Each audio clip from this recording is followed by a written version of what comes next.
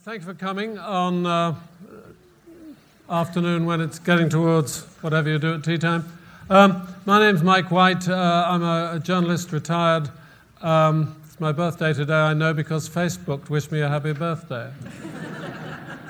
I didn't tell them.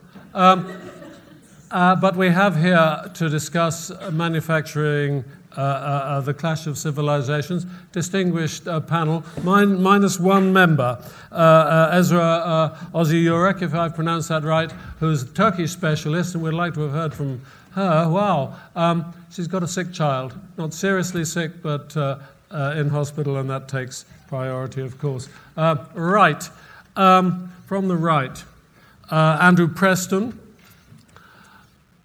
Professor of History here at Cambridge. When he opens his mouth, you'll find he's a Canadian, and therefore, I was thinking earlier, represents the only member country of the G7 whose government is not either actually controlled by or threatened by authoritarian nationalism.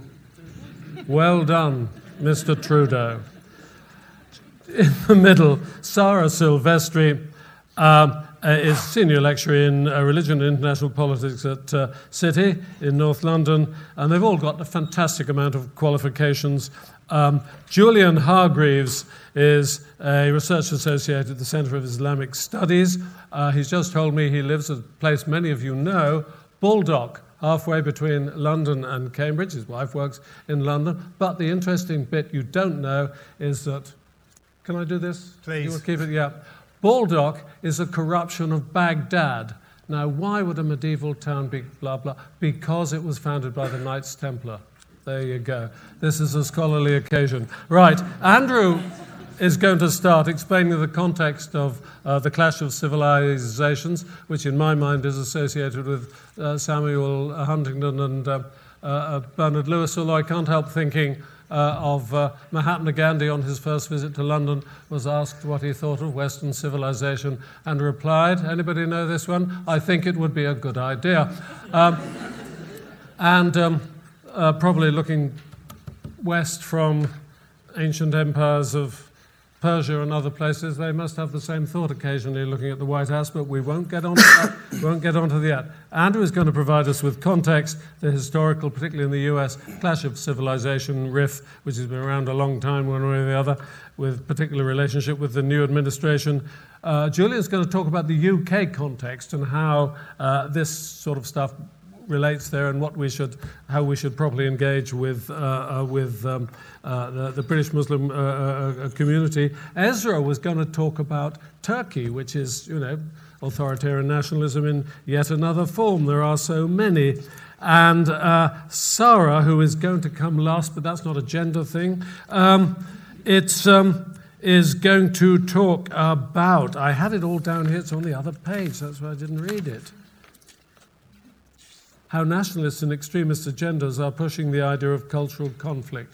Well, we'll look forward to that too. Right, 8 to 10 minutes each. You first. Sit there if you prefer. I'll go up because I've got a PowerPoint, so it'll be easier for me to see from here if I can call it up.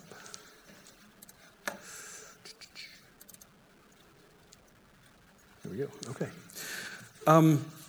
So what I'd like to do in my 10 minutes is just give a sort of very brief introductory overview of what the clash of civilizations means and where it came from, because it is an old idea, but how it's been conceived of in the modern era is not so old. It's about 25 to 30 years old, and we can identify who came up with the idea.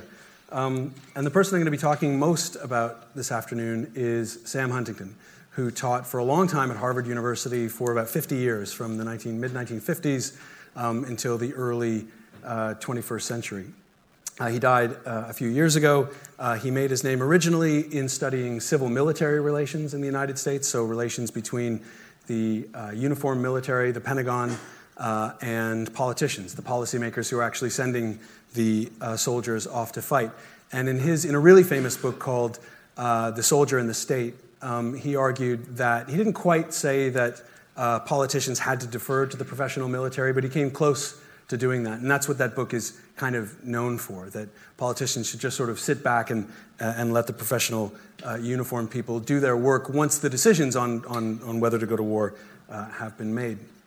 He then worked on modernization theory, which was very popular in the 1950s and 60s and early 70s. And if you were studying political science or economics or history at a university in Britain or the United States in the 50s, 60s, and early 70s, you definitely would have been not only studying modernization theory, because we still do that, but studying it as the path of the future, the way the world was headed, that the world was modernizing and that there were certain steps that societies could take in order to modernize, to go from a feudal society or a pre-industrial society right up into a full-blown consumer capitalist society. And one of Huntington's contemporaries, a guy named Walt Rostow, who taught at MIT for a long time and then joined the Kennedy and Johnson administrations and became a policymaker, actually came up with a scheme, a 5-step plan for pre-industrial, pre-modern societies in Africa and Asia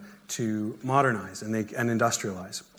And then Rostow, as I said, joined the Kennedy administration, became a policymaker on Vietnam, and you can imagine then what happened to the reputation of modernization theory. Huntington was a real critic of modernization theory, and he said, really, this is just a sort of Western view of the rest of the world and is a kind of force-feeding of modernization to make the rest of the world modernize and become liberal, democratic, capitalist societies along Western, but really American lines. And Huntington was very critical of that. And I mention that because I think Huntington was critical of that, although he doesn't himself say so in his writings. And I never met him. I couldn't ask him. But I think he was critical of modernization theory because he didn't have a universalistic view of the world. He had a very particularist view of the world. That countries were countries, ethnicities were ethnicities, people were people, and they might get along, they might trade with each other, and so on and so forth, but they were different. And those differences were rather essential and very, very difficult to overcome, and they could be overcome only over long, very long periods of time. And that leads me to an idea that has brought us all here today on probably the nicest Saturday we've certainly had in a week, and probably will, looking at the forecast, have for another week. So thanks for all coming today. But this is what's brought you here, this idea of a clash of civilizations.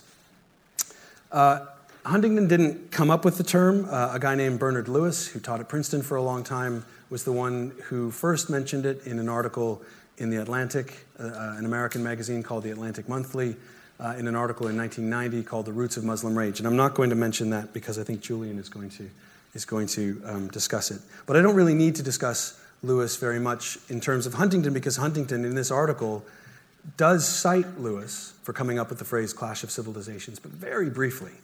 And he didn't quite steal the idea, but he certainly appropriated it and made it into something, made it into a whole system, a whole worldview that I think I'll find out if I'm wrong when Julian speaks, but I think that Lewis was very sympathetic with this vision that Huntington came up with. And the whole notion of what the clash of civilizations is as an idea is really, I don't know if you can read it, it's probably not bright enough or it might be a little fuzzy, but he says that world politics is entering a new phase. It is my hypothesis that the fundamental source of conflict in this new world will not be primarily ideological or primarily economic. The great divisions among humankind and the dominating source of conflict will be cultural. Nation-states will remain the most powerful actors in world affairs, but the principal conflicts of global politics will occur between nations and groups of different civilizations. The clash of civilizations will dominate global politics. And then in the rest of the article that was published in a journal, a magazine published in New York called Foreign Affairs in the summer of 1993, the rest of the article fleshes this idea of a clash of civilizations out. And when he says in that first sentence of the second paragraph that the fundamental source of conflict in this new world will not be primarily ideological or primarily economic, he's arguing not in favor of a system. I'm going to come back to that in the sense that he liked the system, although he did, but in favor of the existence of a system, that he's identifying a new system that would replace the Cold War. The Cold War ended in 1989, 90, 91, when the Soviet Union essentially ceded the Cold War struggle and then collapsed in 1991. And in those years, 1990, 91, 92, 93, policymakers, academics, public intellectuals, all sorts of people all around the world were trying to think of a new way to think of what would replace the Cold War. So what kind of world order will replace a conflict between the Soviet Union and the United States and their allies that was essentially ideological and economic, communism and capitalism, the dictatorship of the proletariat versus liberal democracy. And Huntington said those days are over, and we're not going to have ideological or economic conflicts anymore. We will have cultural conflicts, and this type of conflict we can maybe think of as a clash of civilizations. Now, with this article, he won the lottery, and the academic lottery. It's what every academic dreams of doing. It's writing an article, a 20-page article in a journal, and it kind of catches fire. It captures the imagination, not just among fellow academics, but policymakers, the ordinary reading public, newspapers, and he became a celebrity. Not just an academic celebrity, but he became well-known well beyond academia. And when I say he won the lottery, it's that then, this sometimes happens, you write an article like that, and a publisher then contacts you. It hasn't happened to me, so I'm assuming this is what happened. And a publisher like Penguin, who published it in this country and in Canada, or Simon & Schuster, who I believe published it in the United States, big publishing houses then contact you and say, would you like to turn this idea into a book, this article idea? We see this in movies all the time as well, where a 2-minute sketch in a comedy show then becomes a 2-hour movie. And Huntington was then invited along those lines to expand on his idea and to expand it into book form. And this is the cover that was, I believe it was the original cover. It's certainly a 1996 cover, which is when the book was published. I believe this is the original UK edition. It was hard to tell, even with pretty thorough Google searching. It's not the US version, but the US cover is very similar. It's fairly bland. It's got some images. Here you can see there are references to religion, which was a very core element of Huntington's argument. During the Cold War, theorists, especially modernization theorists, but all sorts of other people said that religion was irrelevant to the modern world because as the world modernizes, it will become more secular. That's secularization theory, which was considered for a long time to be a kind of iron law of human development. As the world modernizes, it will also secularize. It can be no other way. And that's a very old idea that goes back to Marx. It goes back to, well, Darwin didn't make it, but Darwinism is a big part of it. It goes back to Max Weber, Sigmund Freud, and others who said that religion was a declining force. And Huntington's, as a scholar, when I read Huntington, and I reread this book in preparation for today, it's remarkable how much attention he gives to religion at a fairly early point among international relations scholars, because most of them, I work on religion and U.S. foreign policy, and I put myself, so I should say most of us only brought religion back into world politics after 9/11, and Huntington was there before us. I don't have time to go into the full schema of the clash of civilizations. It's an idea that is easy to ridicule, and I think quite rightly. I think there is a degree of perniciousness to the clash of civilizations that we're going to talk about today. But when I reread the book, I was actually struck at how many assumptions I had about about Huntington's clash of civilizations weren't arguments that Huntington himself had made. They were sort of added on by his critics afterwards. There is a lot to criticize about the clash of civilizations. I don't want to back away from that. But it was more sophisticated than I was ready for. Anyway, this is one map. You can find all sorts of them if you do a Google Images search for Clash of Civilizations map of the different civilizations that Huntington divided the world into. And one of the key insights that he made, although I don't think he's quite correct in this, but one of the arguments to his version of the Clash of Civilizations is that it's the fault lines between civilizations, between the pale blue and the dark blue, between the purple and the pale blue, aquamarine, whatever that is, that's where we're going to have the wars of the future, and that's where clashes are going to happen. And clashes are especially going to be prevalent in that arc from North Africa over to Southeast Asia, where you have a multitude of civilizations all jockeying for position, and where you have states like India that are multi-civilizational, and that's why India is in diagonal stripes there. just very briefly, Huntington was responding to the Cold War. He was responding in particular to an argument that I'm sure you've heard of that was made at the end of the Cold War by a guy named Francis Fukuyama, who still teaches at Stanford University in California.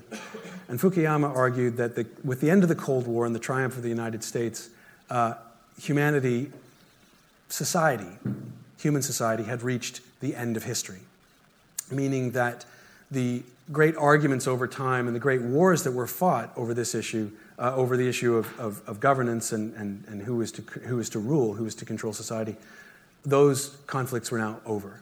And that after the Cold War, every society would eventually become a liberal, democratic, capitalist society. Fukuyama wasn't the only one making that argument. That argument was very, very readily believed by the likes of Bill Clinton and Tony Blair.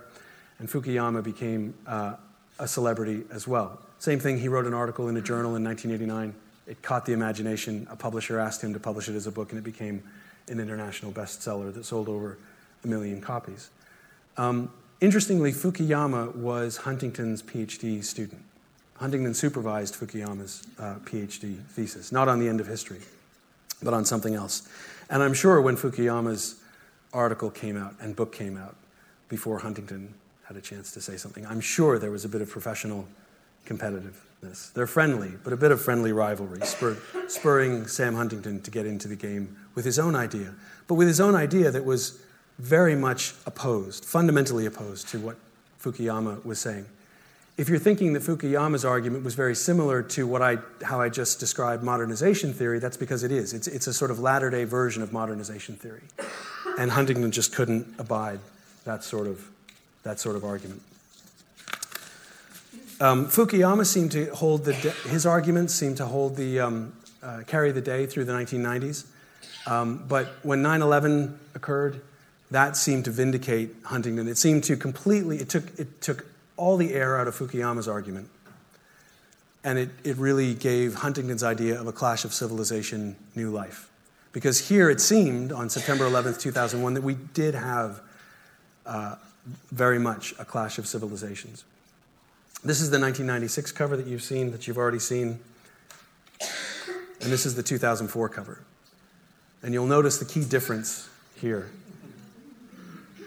So just various religions, and here we have a conflict not between the West and Islam, but between the United States and Islam. And there are all sorts of different covers, post-9/11 covers for audiobooks and then hard copy books of this book, new editions, that sort of play on this theme of a conflict between the West and Islam, but especially between the United States and Islam. There is, because of 9/11, because of this sort of thing, there's a difficulty separating the descriptive element of the clash of civilizations. So the element in which Huntington is just describing events and then analyzing them as an analyst. And the prescriptive element, the prescriptive element where he's saying this is what should happen. And that's where a lot of the criticism that Huntington comes from, and I think to some extent rightly so. He's not always prescriptive, and he's in the book very careful to say, now, I'm not arguing for a clash of civilizations. I'm not saying this is what should happen. But then when you read the text, he comes awfully close sometimes to making that point, especially with his portrayal of Islam, which I think we're going to come to again with the other speakers, especially when he talks about the decline of the West. And it's very alarmist when you read his article in his book that the West has to rally and has to recover its strength because otherwise we're going to be swamped. That's what he was saying. We're going to be swamped by especially Islam, but also the Chinese and the Russians and the Latin Americans. You can see where I'm ending you can see where I'm going with this and how I'm going to end my talk. In 2004, Huntington published another book that gave grist to the mill of his critics, Who Are We? The Challenges to America's National Identity, where he essentially said, America is changing because of immigration and it's not changing for the better. And there aren't villains per se in this book, but the people who come in for the real danger in Who Are We are Mexicans and Latin Americans who don't understand liberalism, they don't understand democratic norms, they're too authoritarian, they're too Roman Catholic. He put in he didn't say that, but that's kind of me reading between the lines. And they're going to change the United States and not for the better. So he did start to move into outright prescriptive territory where he's criticizing multiculturalism, even if he isn't advocating for a war between civilizations. He very much was saying the West, and especially the United States, needs to get a grip and needs really to realize who we really are. And that's why he titled his book, Who Are We? This brings us just in the last 30 seconds to a man who needs no introduction, Donald Trump. And the only thing I want to say, there's a lot we could say about Donald Trump and the clash of civilizations, I'm sure we will. But Trump's rhetoric on this, I think Islam hates us, making Mexico pay, building the wall and calling Mexicans rapists. China is seriously concerned, but the instance in which China was seriously concerned, or the particular comments were when he said that China is raping us. Rape is a common metaphor for Donald Trump. He uses it all the time. And Trump is unusual in a lot of ways, but he's very different from George W. Bush and Barack Obama, in that for all their differences, both Bush and Obama, after 9/11, during the so-called war on terror, both Bush and Obama said time and time and time again, I don't know how many times, you may believe them or not, but they said it over and over and over and over again, we're not waging war on Islam. We have no problem with Muslims. Islam is a religion of peace. We just don't like these particular fundamentalists or regimes that are threatening the United States and our allies. And whether they're right or not, we could say a lot of bad things about Bush and Obama's foreign policy. That was the message that they tried to get across, and they did get it across over and over and over and over again. And even George W. Bush, not once, says, we have a problem with Islam. We have to go out and fight Islam, and that sort of thing. And that's the big difference. Trump has changed the rhetoric, where he is embracing the notion of a clash of civilizations and changing how the civilizations really discuss these norms together, and he sees himself now as a defender of Western civilization. And if there's a Trump doctrine, which is the point of this New York Times article, which is a very good article, the Trump doctrine is, let's save Western civilization from the new barbarians, the Muslim hordes, the Chinese, Africans, Mexicans, other Latin Americans, and those sorts. Thank you. Thank you.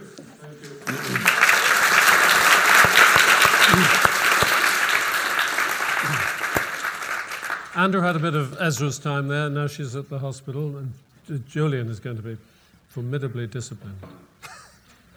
Formidably. Thank you. Good afternoon, everyone. There are lots of events going on in the Festival of Ideas, so thank you for choosing ours this afternoon. As mentioned in the introduction, I study British Muslim communities. I've written journal articles and conference papers on anti-Muslim violence, on the discrimination of Muslim women in public life. I've written about the relations between British Muslim communities and the British state. And by way of an example, my most recent work uses statistics from the British Crime Survey to study police stop and search amongst young Muslim men. Over the course of the next few minutes, I will attempt to persuade you that within the context of studying British Muslim communities, the clash of civilizations debate has been given a level of prominence that it does not deserve. I will argue that the clash of civilizations theory, as offered by Huntington and Lewis, are far too simplistic to be used as tools to explain the causes and consequences of anti-Muslim prejudice and hatred. But I will also argue that scholars who attempt to provide a counter-narrative to the clash of civilizations theory do little to help the victims of anti-Muslim prejudice. In fact, I would go further and say that a fixation on the clash of civilizations debate has become something of an intellectual diversion among academics, an academic game with little of any practical use for British Muslim communities. Ladies and gentlemen, the purpose of this short talk is not to antagonise my fellow panel members or any experts or students of the Clash of Civilizations debate among you. I'm not suggesting that everyone's wrong. I'm not suggesting that nobody knows anything. Instead, I just hope to raise a few points of discussion around the nature and role of academic research in this area. I will put forward a case for the increased use of empirical data within debates around British Muslim communities and a greater consideration of local issues. In order to put my money where my mouth is, or my research where my mouth is, I wish to support my arguments with some examples from some recent fieldwork I conducted in Blackburn in Lancashire.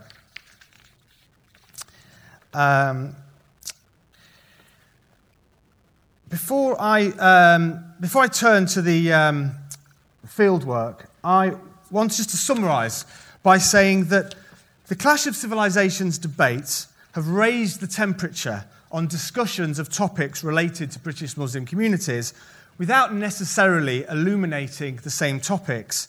In short, it is my submission that debates around the Clash of Civilisations shed more heat than light. Before I turn to the fieldwork in Blackburn and my arguments about the use of empirical data, I want just to say a few more words about the theory itself. Andrew did an excellent job of summarising most of it, but I thought I'd just return briefly to Bernard Lewis. Whilst, as Andrew correctly said, it is Huntington's development of the Clash of Civilisations theory that has attracted most attention, it was Bernard Lewis who used the term in the same journal 3 years earlier. Lewis argued, not very persuasively, I may add, that most Muslims resent the West and that most Muslims reject Western civilization and view its principles and values as innately evil. Westerners, claims Lewis, are viewed as the enemies of God. For Lewis, the struggle between the Muslim world and Europe represents an unbroken history reaching back 14 centuries.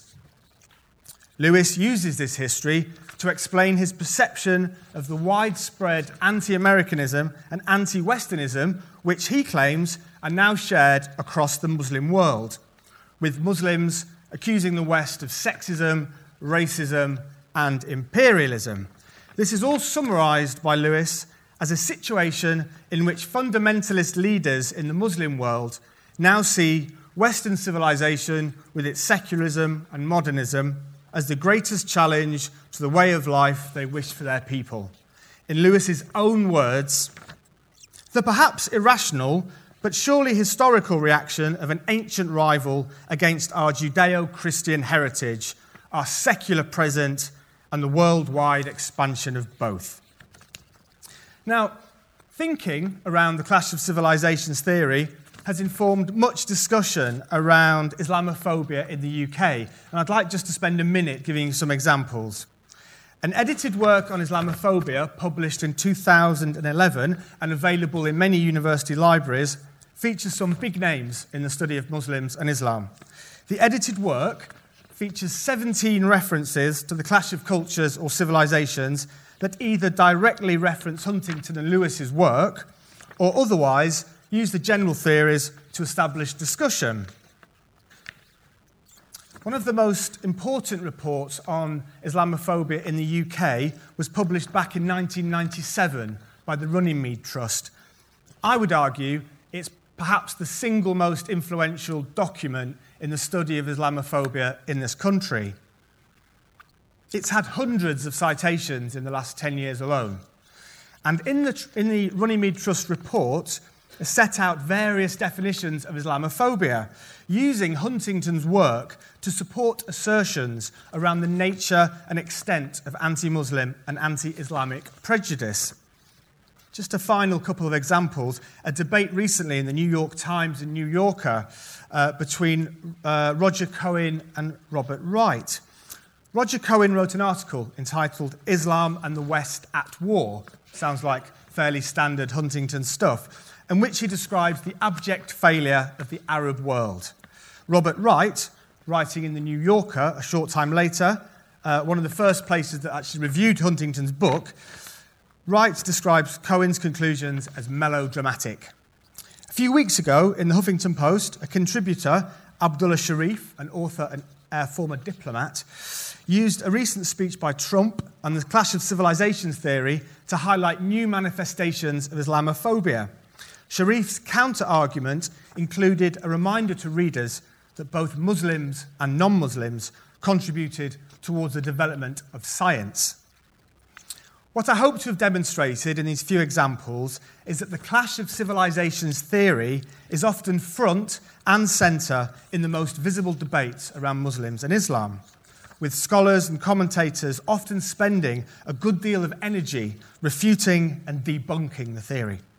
Students of Islamophobia, of racism, of politics, of international relations, and of intergroup relations will invariably encounter the clash of civilizations debate. Indeed, you can hardly avoid it. One could even argue that the only reason for the longevity and reach of the clash of civilizations debate is the force with which it's been opposed. To my mind, at least, it is the theory's opponents which have given the theory such power. I'd now like to turn to my fieldwork in Blackburn to show why neither side in the debate offers much to the study of British Muslim communities. I should declare an interest here. I have family who settled in the Blackburn area, and I was brought up just a few miles away in Lancaster. So the research setting and the people of Blackburn are both fairly familiar to me. Blackburn, as I've just mentioned, a town in northwest England with a population of 113,000. It is a former mill town and an almost stereotypical example of post-industrialisation. Employment there is higher than in other parts of the country. Health indicators suggest a place with lower well-being than elsewhere. And life expectancy in Blackburn is lower than the national average. Blackburn has a reputation for being ethnically diverse and ethnically segregated. It has been called one of the most segregated places in Britain. And despite the town's overall diversity, there are areas there which are almost exclusively white, and areas across town where 95% of residents are of South Asian heritage, a very divided city ethnically. But the question for me, well, I'd like to invite you to consider this afternoon, is to what extent does the clash of civilizations debate help us to understand Blackburn? First of all, let us turn to the issue of segregation in the town. Given that the dominant religion among South Asian communities in Blackburn is Islam, does the segregation suggest some form of clash of cultures, some immutable and irreconcilable difference between Muslims and non-Muslims? I would argue it does not. Large-scale migration from South Asia to Blackburn began in the 1950s as people pursued opportunities in the town's textile industries. New communities with mosques and halal butchers and networks of family support attracted other South Asian newcomers through the 1960s and 1970s. Since then, there is much debate around the present situation in Blackburn. The debate rages when you go up there. I went to a public event between Professor Ted Cantle, one of the great social scientists who has warned us about segregation in places like Blackburn, and he pitted his expertise against the former MP for the area, Jack Straw. So for some, Ted Cantle, for example, the segregated nature of the town is caused by white flight from areas that have seen increased numbers of South Asian households. Local residents and local authority staff, whom I interviewed, gave me accounts of suspicion, of mutual distrust, and even hostility between the two dominant social groups, white and South Asian. However, for others, segregation in Blackburn is no more than expressions of social and cultural preference.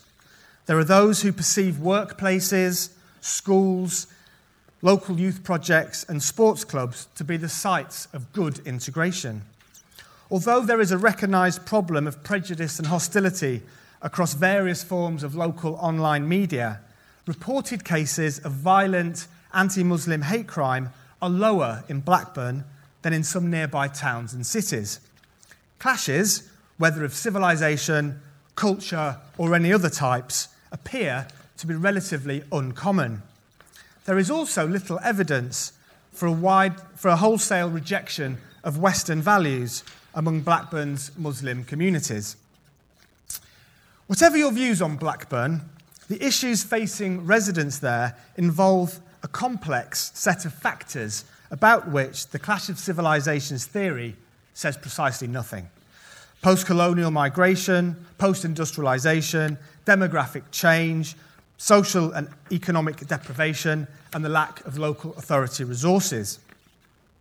Where prejudice exists in Blackburn, we must consider an equally complex set of explanatory factors.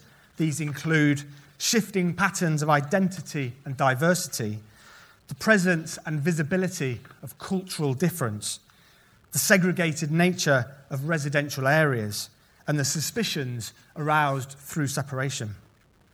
Where specifically anti-Muslim hatred exists in Blackburn, we must consider a range of current factors: the recent terrorist attacks in the UK, ongoing conflicts across the Middle East, local patterns of internet and social media use, and the effectiveness of the town's hate crime reporting and victim support services.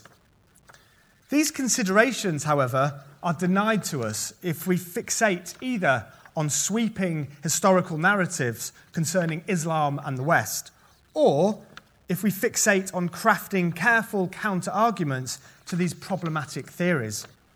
Relations between Muslims and non-Muslims in the UK are contingent on a myriad of political, social, and economic factors, and the solutions to issues around anti-Muslim prejudice and hostility require practical steps that engage with insights from local people and engage with attempts to foster meaningful encounter between diverse groups.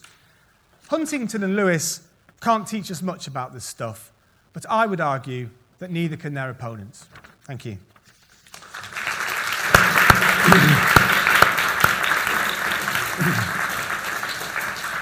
Right, we've had sweeping narrative and we've had granularity, special reference to Blackburn. Now, how are the rascals abusing the possibilities here, extremist political movements? Over to Sara. Hi, thanks for having me here today. Just to give some background, I'm an interdisciplinary social scientist. I'm located in the politics department. I work here at Cambridge and also in London. But I'm interested in many other issues that are at the intersection with sociology, with religion, with political theology. And I teach courses on religion and politics, but also on European Union politics. And more I realize that actually it is absolutely necessary to relate these two modules and the issues that are discussed, because some dimensions of the relevance of religion and politics or the religious discourse in the mobilization of some religious movements is a sort of response to the political system, to the ideas that are circulating or they are actually becoming bankrupt in the political system and in the way in which we understand law and order. So I thought that perhaps also because I'm the last speaker, it would make sense to focus on 4 concepts only. There are 4 key ideas or variables that are normally thrown into the discussion whenever we talk about the clash of civilizations and whenever we look at extremist groups, politically extremist groups who maybe are on the right wing of the political spectrum, as well as Islamist political extremist groups, as well as fundamentalist groups, and how do they actually, I'm trying to understand or see what kind of dynamics are ongoing when these groups mobilize and use the repertoire of the clash of civilizations. I'm not going to justify them at all. My research is very much along the lines, the research that I do on Islam of our speakers and on religion and politics. I don't think we're antagonizing each other at all. We are continuing the same conversation. But in a way, I'm trying to bring up these 4 dimensions because once we analyze them, we will see that maybe some of the logic or the discourse that is developed by the extremist groups is not too far away from us. There is a grain of, I don't want to say wisdom, but there is a grain of truth in the type of resistance to the current way in which we practice politics, the current way in which society is organized. So I'm trying to help people to reflect and think by themselves and not providing any answers. So the first idea that I wanted to stop and reflect upon is the idea of culture. The idea of culture is not fixed. So in a way, and the title of today's panel, Manufacturing a Clash of Civilizations, in a way, point the finger to the fact that the cultures and identities, although we like to think of them as if they were fixed and stable throughout history, they actually evolve with our biographical development in terms of what kind of contextual, historical transformations shape our experiences. And so, although groups and these extremist groups are trying to point to the fact that particular identities, could be the Christian European identity or the Islamic identities, are being contaminated by the rest. In fact, it is a normal dimension, it is a normal feature of culture and of identities that they do evolve over time and with our experiences. So in a way, they are trying to fixate something in their mind that is not fixable in reality. The second point is the point of ideology. I think I'm a bit fed up with the way in which, in particular, the narrative, international organizations and British government narrative against radical extremism and Islamic extremism has been developed, because there is too much emphasis on the dimension of ideology.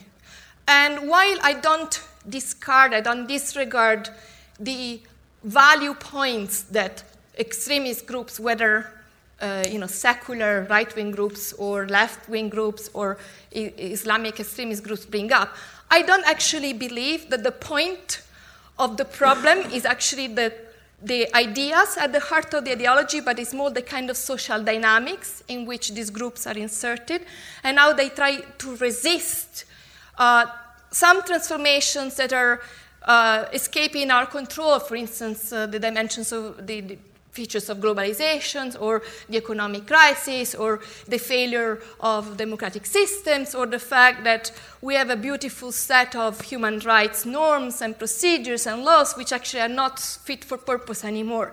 They don't answer, they don't provide the infrastructure for actually addressing the problems of religious diversity, of cultural diversity that we're facing today. So these extremist groups, in my mind, are all operating according to a very similar procedure. Basically, they are sort of mirroring each other in the way in which they think. They all think in a binary way, in an exclusivist way, that is, either you are part of our group, of our ideas, of our set of identity features, or you're out.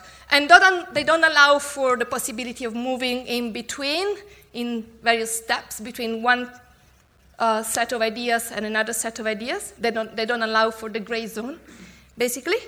And they are not therefore able to listen, to stop, and not only understand, but try just to listen to the opposite party or what the other interlocutor wants to say. So in a way, some efforts to establish dialogue with these groups are sort of doomed for failure because the groups are not interested a priori. It's part of their essence that they are not interested in listening to each other. Another similarity is that they are all sort of trying to respond to these dynamics of globalization, of the liberal thought that has dominated our economies and our political systems. So they are all, in a way, they are characterized by what I call the R's. They want to resist transformation, they want to reform society, they want to renew society on the basis of some past ideas, and they try to bring up maybe features of the past history of a country or of a religious tradition in order to try to fixate some points of authority so that their discourse can be endorsed. But so the reference to, say, the Christian roots of Europe or the Islamic caliphate are only instrumental to being able to carry out this effort of renewal of society and to be able to be a legitimate voice in the political system. So they all use these binary frameworks of thinking about themselves and the rest. And they use, so the repertoires of particular cultures, of particular regions of the world, of particular symbols. They use the symbols of particular religious traditions, not because the religious tradition is providing religious leaders or the theology of Christian traditions or of Islam is urging people to mobilize against the rest of the world, but more because being able to use these repertoires, these symbolic and discursive repertoires, enables these political actors to participate in a vocal way in the political system, and also with innovative tools. Now, innovative, so to speak. But basically, the basic innovation here would be that actually throwing back the issue of religion or the issue of identity in a political system or in a public sphere which was no longer used to considering the religious dimension or the role of particular identities. So that's what they are doing. So I'm very keen also to describe extremist groups primarily as political actors, not through their own ideologies. As I said, the prism of the ideology is just the surface, is just an instrument in order to be able to articulate a message. But the structure, the sort of the mental, subconscious structures of the message are very similar, and they are triggered somehow by very similar phenomena of society, the inability to cope with this transformation that is ongoing. So my final point is, so what do we do about this? I don't have an answer, but we need to interrogate the way in which politics is understood and is practiced. And here I don't point the finger just to our governments or political parties. We need to think about politics with a big P and a small p as well. So politics, what's the purpose of politics and how does politics work? These extremist groups currently seem to try to resist, to counter the workings of a political system and of a way of understanding the political realm as if it was just the realm of persuasion. There is a big debate nowadays. There were important conferences in Cambridge and in other parts of the UK last year on, are we in a world of post-truth politics? So once upon a time, or if we study classics, we know that politics is about somehow the search of the common good on the basis of truth. But now, whenever we switch on the news, or whenever we look at the activities of these extremist groups, we see that actually everyone is pointing the finger to the fact that the political system is not working, that our politicians are not pursuing the common good, are pursuing selfish interests, and they're spinning, think also the debate around Brexit, they're spinning information in order to suit their own agenda rather than giving the truth or suitable information to the public in order to make up their mind. And also, in a way, there is an implicit, perhaps, attempt on the part of the political elites not to allow the public to become political subjects in society. So that's the main problem. So in my view, although I personally don't agree with and I would never support these extremist groups of whatever flavor they are, I think there is a grain of truth or of something to recognize in what they're doing, because they're trying to reclaim the role of the political subject in society and trying to resist a system that it is true has not served the purpose of the common good. Thank you very much.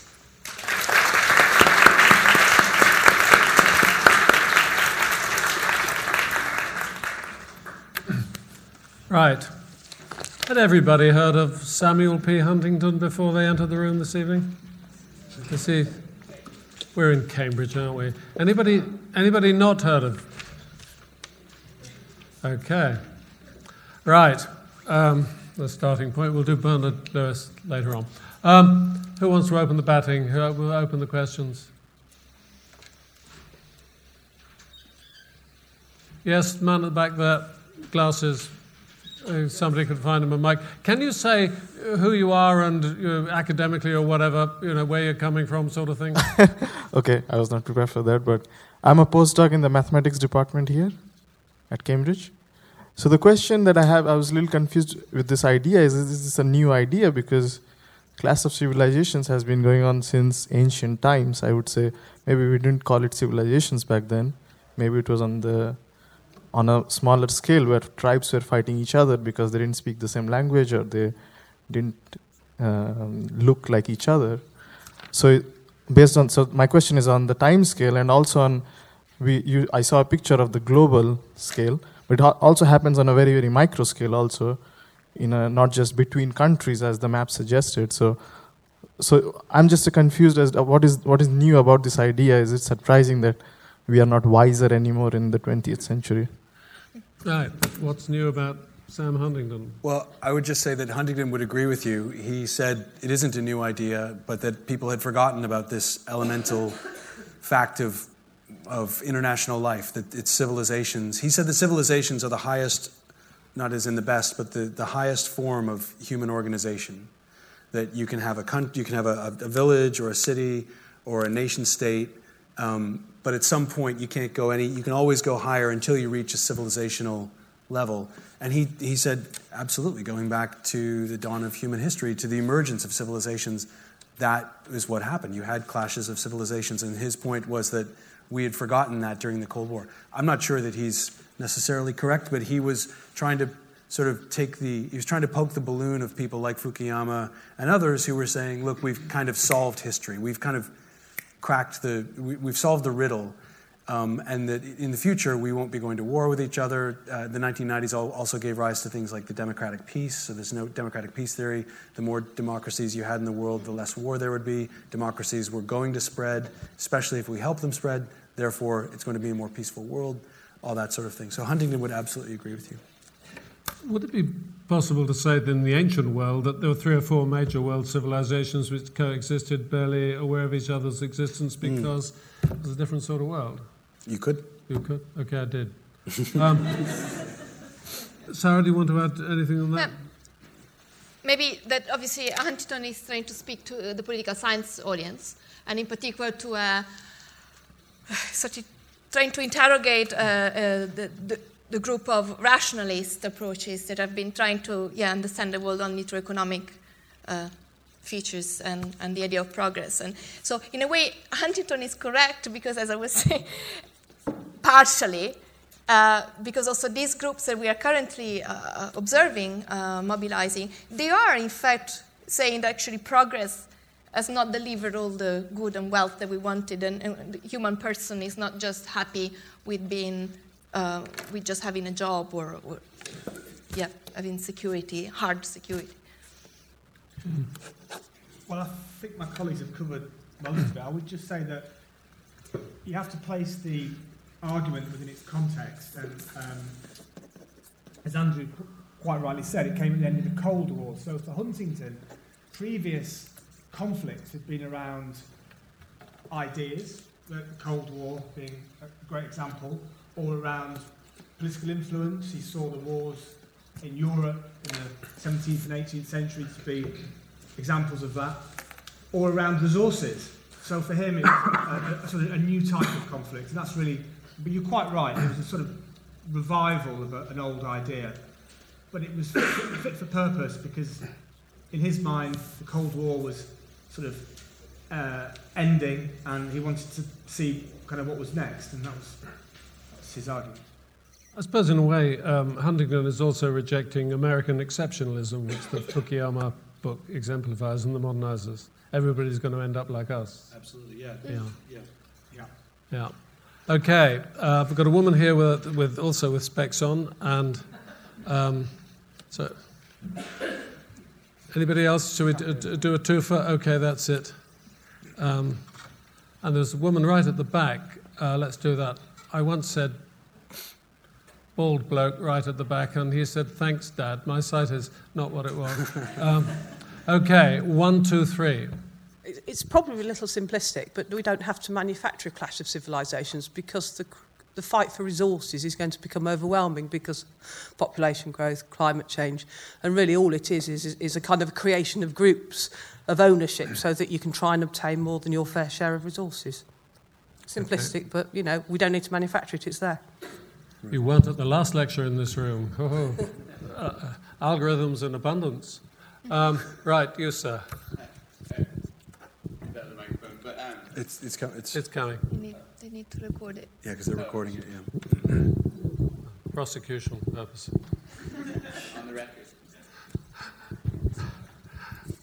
So I had heard of Samuel Huntington's Clash of Civilisations book before this, but I hadn't heard of Who Are We, his book about the American national identity. And it seems in a way he sort of foresees a clash of civilizations within the boundaries of the United States. And I'm sure you could see that, or you could extrapolate that to a clash of civilizations after the migrant crisis happening in Europe or other parts of the Western world as well, which your talks got at as well.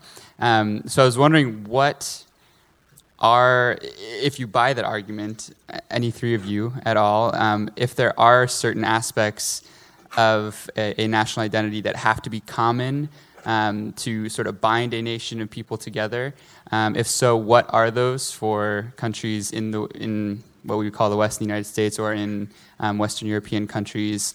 And to what extent do Samuel Huntington's ideas about these clash of civilizations sort of get into sort of dubious white supremacist or sort of social Darwinist tones? And so where's the line of distinction between embracing certain values of Western civilization while not lapsing into this sort of social Darwinist white supremacism? Yeah. Okay. And the third one, the young woman at the back. Yeah, that's you. Hello, can you hear me? Yeah. Excellent. So my question is actually directed to, so I can't remember your name, from Blackburn? Julian, sorry. It's surrounding integration. Okay. Asking how you would particularly facilitate integration or comfortableness between cultures that perhaps have clashes that rise from non-ideological points of view. I'm thinking of Blackburn, Burnley, Bradford. Muslim cultures aren't comfortable integrating because of alcohol culture in the white Western side. And conversely, some maybe more insidious things such as the street and sexual harassment levels in Bradford, I'm thinking of particularly from typically Muslim, or I should say British Pakistani men. Is this your part of the world? I went to university in Bradford, so I have many Muslim friends, but it's something they experience as well.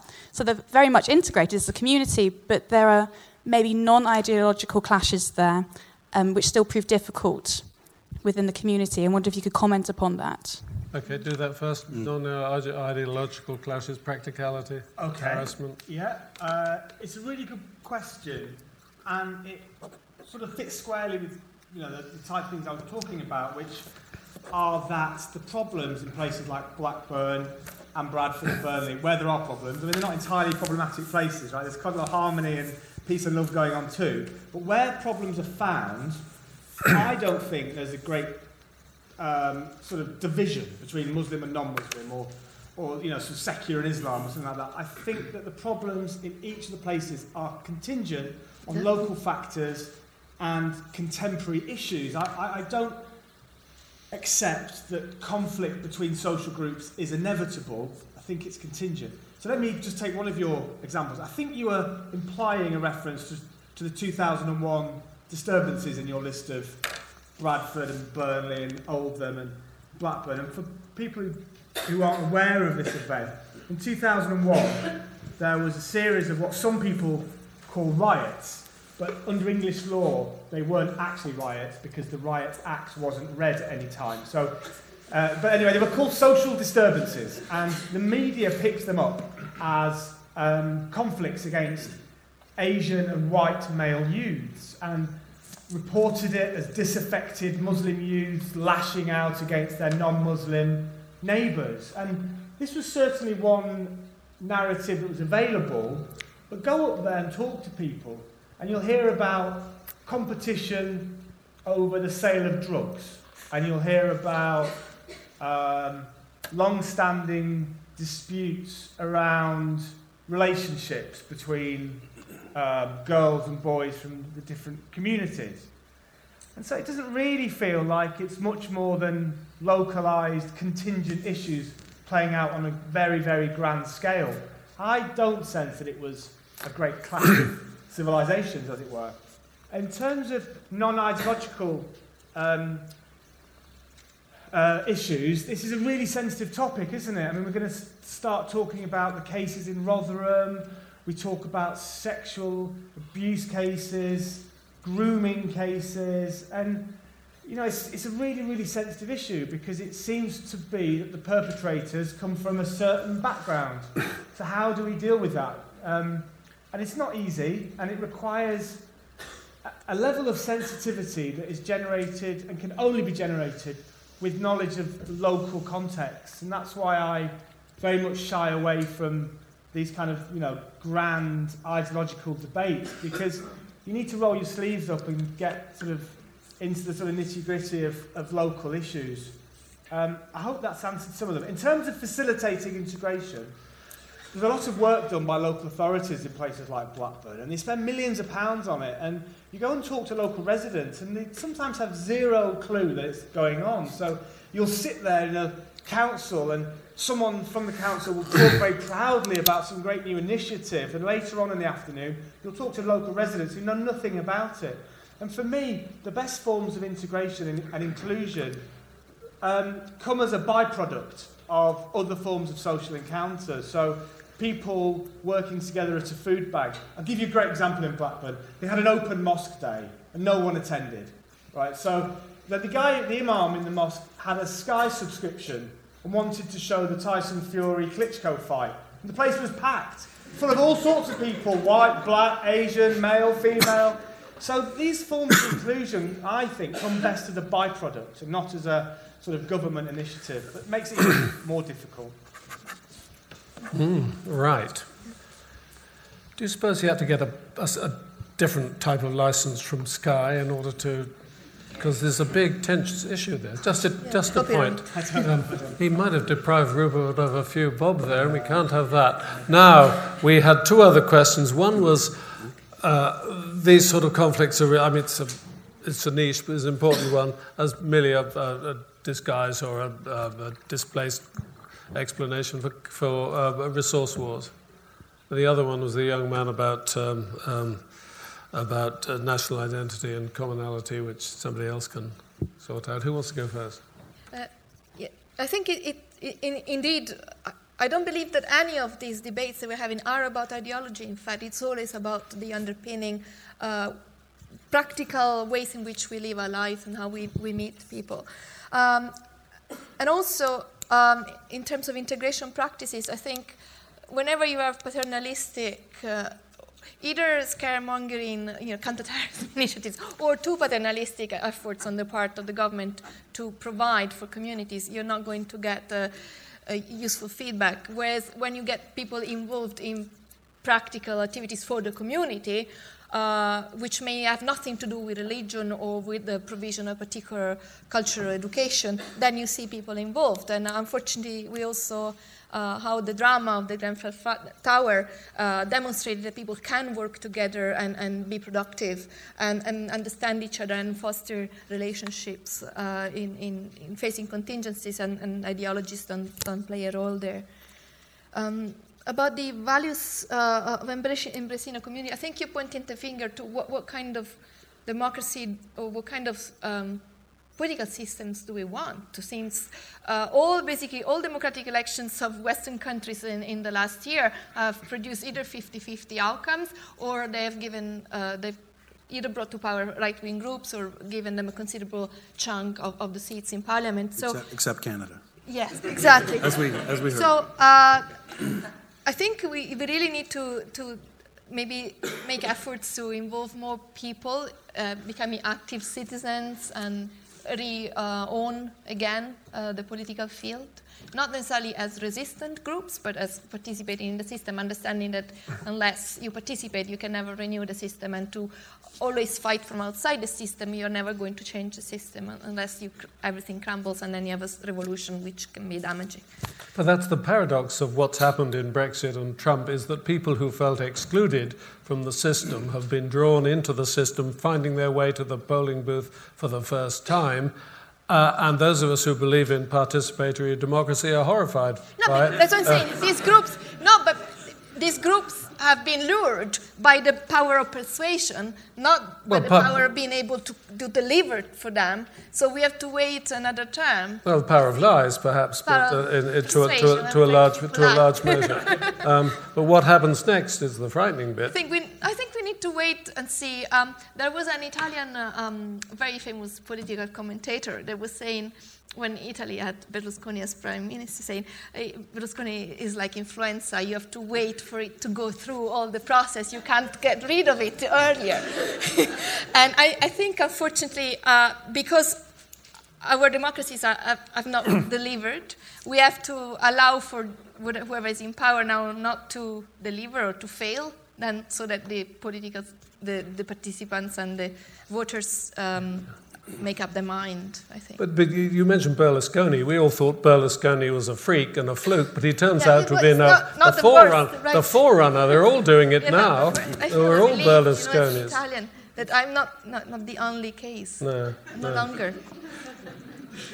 It's 15 years ago, a wise friend of mine said, "Is Boris Johnson our Berlusconi?" You want to think about that. Right, you wanted to come back in. I wanted to sort of address 2 points. I think we should move beyond the nonsense of a narrative where people who voted for Brexit were lured into the voting booth.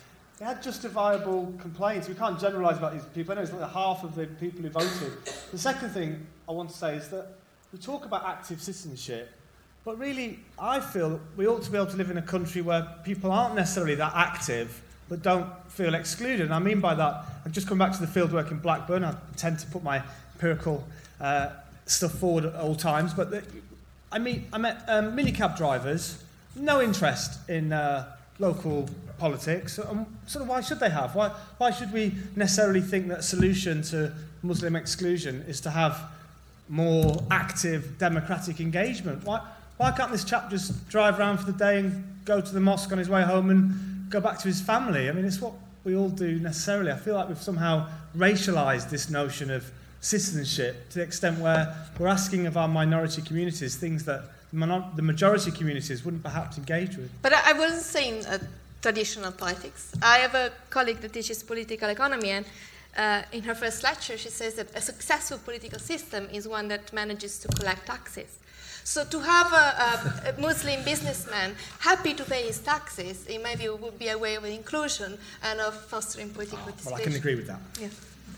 Yeah, there's a thought. Successful, there's a definition. I've never heard that before. Wow. And of course, from an Italian point of view, you can see it is a challenge. Somebody said of the Greek tax problems that it was a sort of remark you read in The Economist, the baleful legacy of the Ottoman Empire that nobody paid taxes. Right. Sorry, you would. Next. On American. I beg your pardon. That's okay.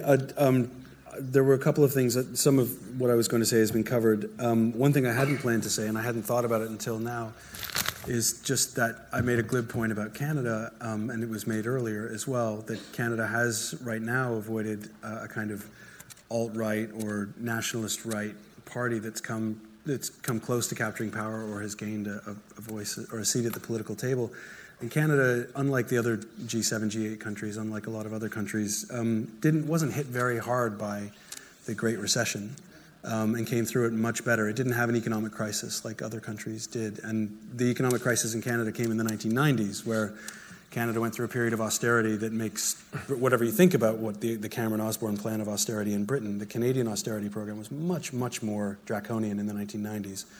And because of that, Canada weathered the Great Recession fairly well. I think there might be something to that link between economic crisis and other types of political conflict. I've made so many notes that I would go on forever if I answered all the 3 questions in great detail. The things I just wanted to highlight were one person, because you, Phil, asked whether we believe in Huntington's theory or whether it has whether it holds much water. I think the thing that Huntington got right, to me indisputably right, is that he, and Sara touched on this earlier, that he sort of demolished this idea of human beings as rational actors and that all that mattered to them were strict rational choice calculations of their economic benefit, that people like Fukuyama and others were seeing people pretty much strictly as consumers, and that they would always be motivated by their own self-interest being defined by what was good in a material sense. And Huntington's thesis, at its root, places culture and religion and community and things like that at the very base of people's existence and their identity, that what matters to people as much as consumerism or economic rational choice calculation is who they are. Now, what Huntington then makes with that what he does with that argument, we can argue over and we can disagree with, and I do disagree with much, if not most, of what Huntington says and what he makes of his argument. But I think there's something to that, the title of Fukuyama's book was The End of History and the Last Man. And if you read Fukuyama, you get to the end and you think the last man shops at the Gap and eats at McDonald's and watches American movies and TV and goes, surfs the net and looks at American websites and that sort of thing, maybe some British or maybe some other European ones. And that's just not who people are. So I think Huntington was absolutely right in sort of shining a light on that. Now, what you do with Huntington, you could either see it as a warning, this is the future, this dystopian future of a clash of civilizations, and mobilize against it. And that's kind of what Bush and Obama and other people were doing in the era after 9/11. And I think George W. Bush is going to go down in history already. He should go down in history as having the worst foreign policy in American history and one of the worst presidents. But his biggest message after 9/11 was, we are not at war with Islam. And he said it over and over and over and over and over and over again. So you can take it as a kind of warning, or you can take it as a call to arms, which Huntington kind of does. Who are we? We have to stick with our kith and kin, and we have to defend who we are. And I'm fearing that as we go on, the more, to go back to the first question, the more we do have events that seem to fit a clash of civilizations paradigm, that gives more and more evidence to a supposed clash of civilizations, which I think might explain something sometimes, but as a sort of all-encompassing theory, I don't think it actually works. Yeah. Both the Brexit and the Trump votes had a significant component of non-material, non-economic motivation. Absolutely. They're not. No. Right. Question in the corner. That's one. Get the microphone. One in the middle. There you are. And then the one with the fur, if I can. It's not a real fur. And there might be. And there's what I hope is a bloke right at the back who's got the mic as well. Good afternoon. No, you were first. No, carry on. He was being blokish. Take no notice. You go first. Assert your rights. So I had a question. So this whole call to arms, I'm a bit confused about it because I saw the map that you put up, and it's kind of like a blanket statement, like Islamic civilization. But I feel like a lot of those countries have like very big Christian minorities, and like even if you look at India, it's like almost 170 million Muslims, but Saudi Arabia only has 30 million. So even if you were to do this call to arms, which I'm obviously very much against, what is he thinking? Like, how is he thinking that?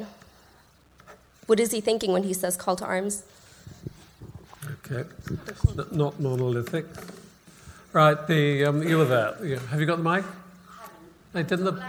She can. No, we need the mic. We need the mic to record you for nefarious purposes. Yet to be devised. So taking up this idea of identity and commonality, it strikes me that something that Western civilization and Islamic civilization have both got in common is that they are both very much patriarchies. And it seems like this is something they have in common, but it's also something they express in different ways. So Western patriarchy sort of is concerned with exploiting and objectifying women, and Islamic patriarchy is concerned with controlling and restricting women. So they both come together in this idea of ownership, and then that might manifest as these people from these cultures come across with this idea of like, oh, coming over here and taking our women, and this kind of way of clashing. So I suppose what I'm asking is, can empowering women have a role in easing this clash of civilization? Okay, interesting. Right, the young man at the back. From the sense of manufacturing and clash of civilizations, how useful do you think the idea of, I think we're told that we have to be tolerant of difference. Is that a useful way to think about the idea? Okay, that's nice and simple. Tolerance. Right. Monoliths over there, religious monoliths, patriarchy and emancipation of women, and tolerance. Who wants to go first? I think Sara does. Okay. Right. No, Okay. So, I'm involved in a project at the Wolf Institute, which is an attempt to map patterns of intolerance and inclusion around England and Wales. And we rejected the idea of having anything to do with tolerance as a concept, because we found it to be a bit negative in a way. I mean, you can tolerate someone and kind of ignore them or sort of consign them to some sort of periphery. Whereas intolerance tends to be, at least in our minds at work, tends to be more of an active kind of process. So the idea about fostering tolerance is certainly, to me and my colleagues, not that interesting a concept, or at least less interesting than an attempt to foster inclusion, which for us would be an active attempt to bring groups together in a sort of meaningful encounter. So, without wanting to dismiss your question, I think at the heart of it is really a really problematic concept of tolerance that I find to be sort of negative, or have negative connotations. Indifference, in a sense. Yeah, indifference, yeah. What would be some substitute? Inclusion. Inclusion. Inclusion for us. Encounter. Pluralism. Well, pluralism to a sense, but I mean, somewhere like Blackburn, to come back to my fieldwork again, is not. I mean, you wouldn't really call it plural in a sense. It's sort of bicultural, you know. So pluralism doesn't really work there. It's just about whatever the situation you find, are you able to increase the amount of inclusion, increase the numbers of meaningful encounter? But your implication, if I understood you, was that it does, that separate but equal, to use an old American phrase, long discredited by the Supreme Court. Does it work? Are they separate? Well, I mean, this is a whole other debate. I mean, you could argue that, like I said in my paper, you could argue that they live apart, therefore it's a problem, or you could argue that they live apart but work and play together, so it's not a problem. And you go there, and the different people will argue different sides of that. So I can't really settle that argument. I mean, it's for people of Blackburn to settle it ultimately. Okay. So on the question of a call to arms, he doesn't use that phrase. That's my phrase. But it's me attributing him. I'm not making a call to arms, but that's how I read Huntington. Not so much in the article. I didn't mention that the article that I had up had a question mark, the Clash of Civilisations query. He ends up saying, yes, there will be, but he qualifies it quite heavily. And then in the book, there's no qualification. And there will be a clash. There will be clashes of civilizations. The most prominent one will be between Islam and the West. And he doesn't include Latin America in the West. He says you could maybe include Latin America in the West, but really they're too backwards to be included in the West. Again, he doesn't use the word backwards, but... so I agree with you. I find that the notion of a call to arms also problematic and troubling. That's what I find the most troubling aspect of it. I think that's what most people who find Huntington's thesis find most troubling about it. He also would agree with you that he would say there are clashes of civilizations within states. Mm-hmm. And in his book, actually, he says, a book published in 1996, one of his case studies is Ukraine. And he says Ukraine is going to split in half between an Orthodox East and a Western, pro-Western Europe, Western half of Ukraine, and there's probably going to be a civil war in Ukraine. And he says a lot of, not just the conflicts of the future will be, is there a pointer? No, there isn't. Okay, I just turned it off. That not only will, no, there isn't. Okay. Not only will there be where the fault lines are between the colors, not only is that where the wars of the future will happen, but there will be civil wars in countries that straddle the fault lines. Or maybe countries, unusually, I can't think of any examples offhand, but countries that are not on the fault line, but for some historical reason or another have a mixture of civilizations within them. But he said most... Myanmar would be an example, wouldn't it? Yeah, possibly between, I guess between Buddhist and Muslim. Also, if I can add, of course. So, what is interesting is that he puts the finger to the bloody fault lines where Islam is relevant, or any other religion becomes relevant for a future conflict. And in my view, it doesn't say this, but we could also think that in terms that in the fault lines along the borders, there is a lot of similarity in cultures. If you think of ethnically or what do Ukrainians eat, it's the same, whether it's a Christian Catholic or Christian Orthodox. So the only way in which you can politically sort of mobilize and make a logical differentiation is by identifying yourself as a Catholic or as an Orthodox. Even though maybe the differentiation hasn't started as a political instrument by the church. It wasn't started by the churches. And likewise, if you look at the strong conflict that is existing now in the Middle East, the Christians of Iraq and the Muslims of Iraq have a lot of cultural similarities. They live in the same region. So they have the same ethnicity. The ethnicity, they could some argue that it's different. Well, sometimes they're the same. But they have a lot of similarities, and so the only way in which they can possibly separate is to identify religiously. And even Muslim and Jews in Israel and Palestine, again, have the same territory. They have similar religious rules about what kind of food. They don't eat the same food, basically. So there is. I think religion then becomes the way to identify. That's what broke up Bosnia, for ex-Yugoslavia, wasn't it? We've forgotten the question on young women. Empowerment of women, which I don't think Huntington. I don't recall that he discusses it much. I don't think it's much in the class of civilizations. But yeah, the gist behind your question, I completely agree with it. The more we empower women, the more. I agree, but disagree at the same time. So I have adopted feminist. You don't want to empower women. I have adopted feminist approaches in my research, and I'm all in favor. I've been part of Muslim networks, global Muslim networks empowering women, and I was key speaker there. But unfortunately, if you look at the business sector, what many statistics show us is that actually the glass ceiling has not been broken. And the successful women in the business sector, even in university, if I can say so, are those that don't behave as women or who are expected to forget that they have a family, or, how on earth are you asking him to go home earlier or something? Your child is sick? Or is it sick? We have an empty chair. Yeah, exactly. So I think... it's not just empowering women, it's changing the mindset of the surrounding environment.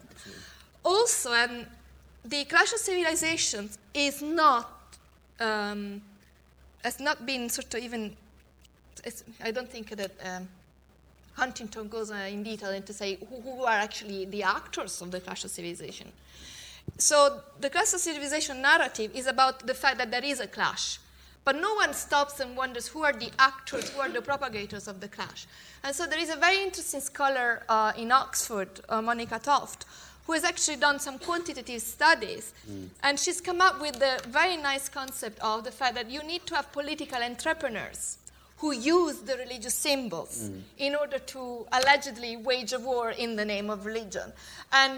And normally the dynamics that work in those conflicts that end up being identified as religious conflicts, and she's actually counted several, and she's come up with the fact that actually most of the conflicts recently have been involving Islam. But then she's just trying to dig further and see who are actually the actors promoting the fight.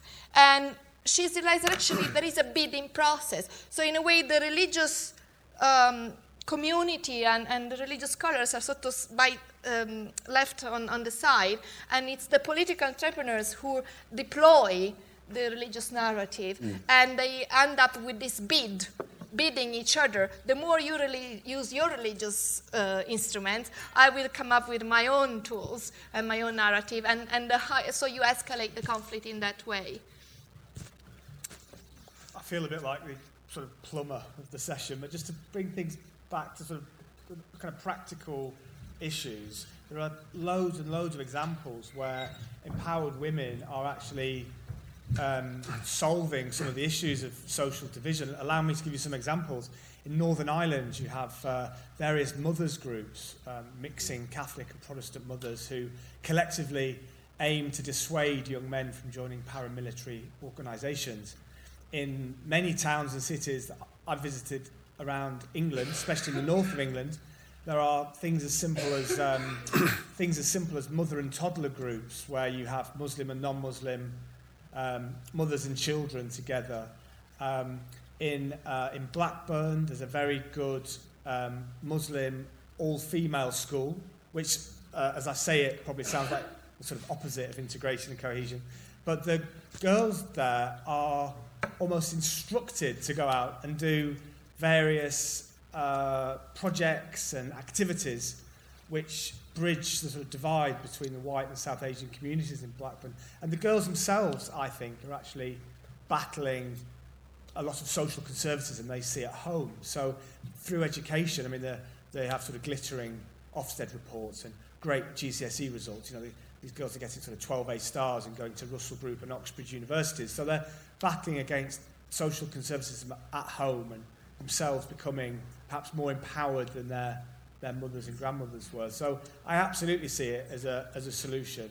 And it's one which the government seem particularly keen to avoid because it's messy and it's difficult. And a lot of ethnic minority communities suffer by having unelected male representatives who act as gatekeepers. And the gatekeepers... Keep the women out, too. Well, the gatekeepers police the... Birmingham, there was a campaign against... Yeah, they police the debates. They police the debates, and they police the allocation of resources, and they police outcomes. And they're useless. So it's going to be women who will solve this problem. There's also the problem of successful and well-educated Muslim women who are too educated and they can't find a man to marry. And I'm finishing a book on Muslim women. That's a major issue. They're too educated and with too high expectations. and also I've been dealing with personal issues of Muslim women who have been disowned by the family because they've gone too far. So there's also a dangerous route. This empowerment can also lead to isolation. Trophy husbands? They won't settle for trophy husbands, good-looking football players who don't know much. Well, then, you're left without money and escaping your home. It's a TV series, Bankers' Husbands. Right, we end on a very positive note there. The one thing he has mentioned about Blackburn, that the author of the Equal Pay Act and many other things, MP for Blackburn for many years, was the great Barbara Castle. She didn't put up with any shit. Yeah. Right, thank you all for coming. 5 o'clock, you've all been very good. Thank you to our panel, Sara and Julian.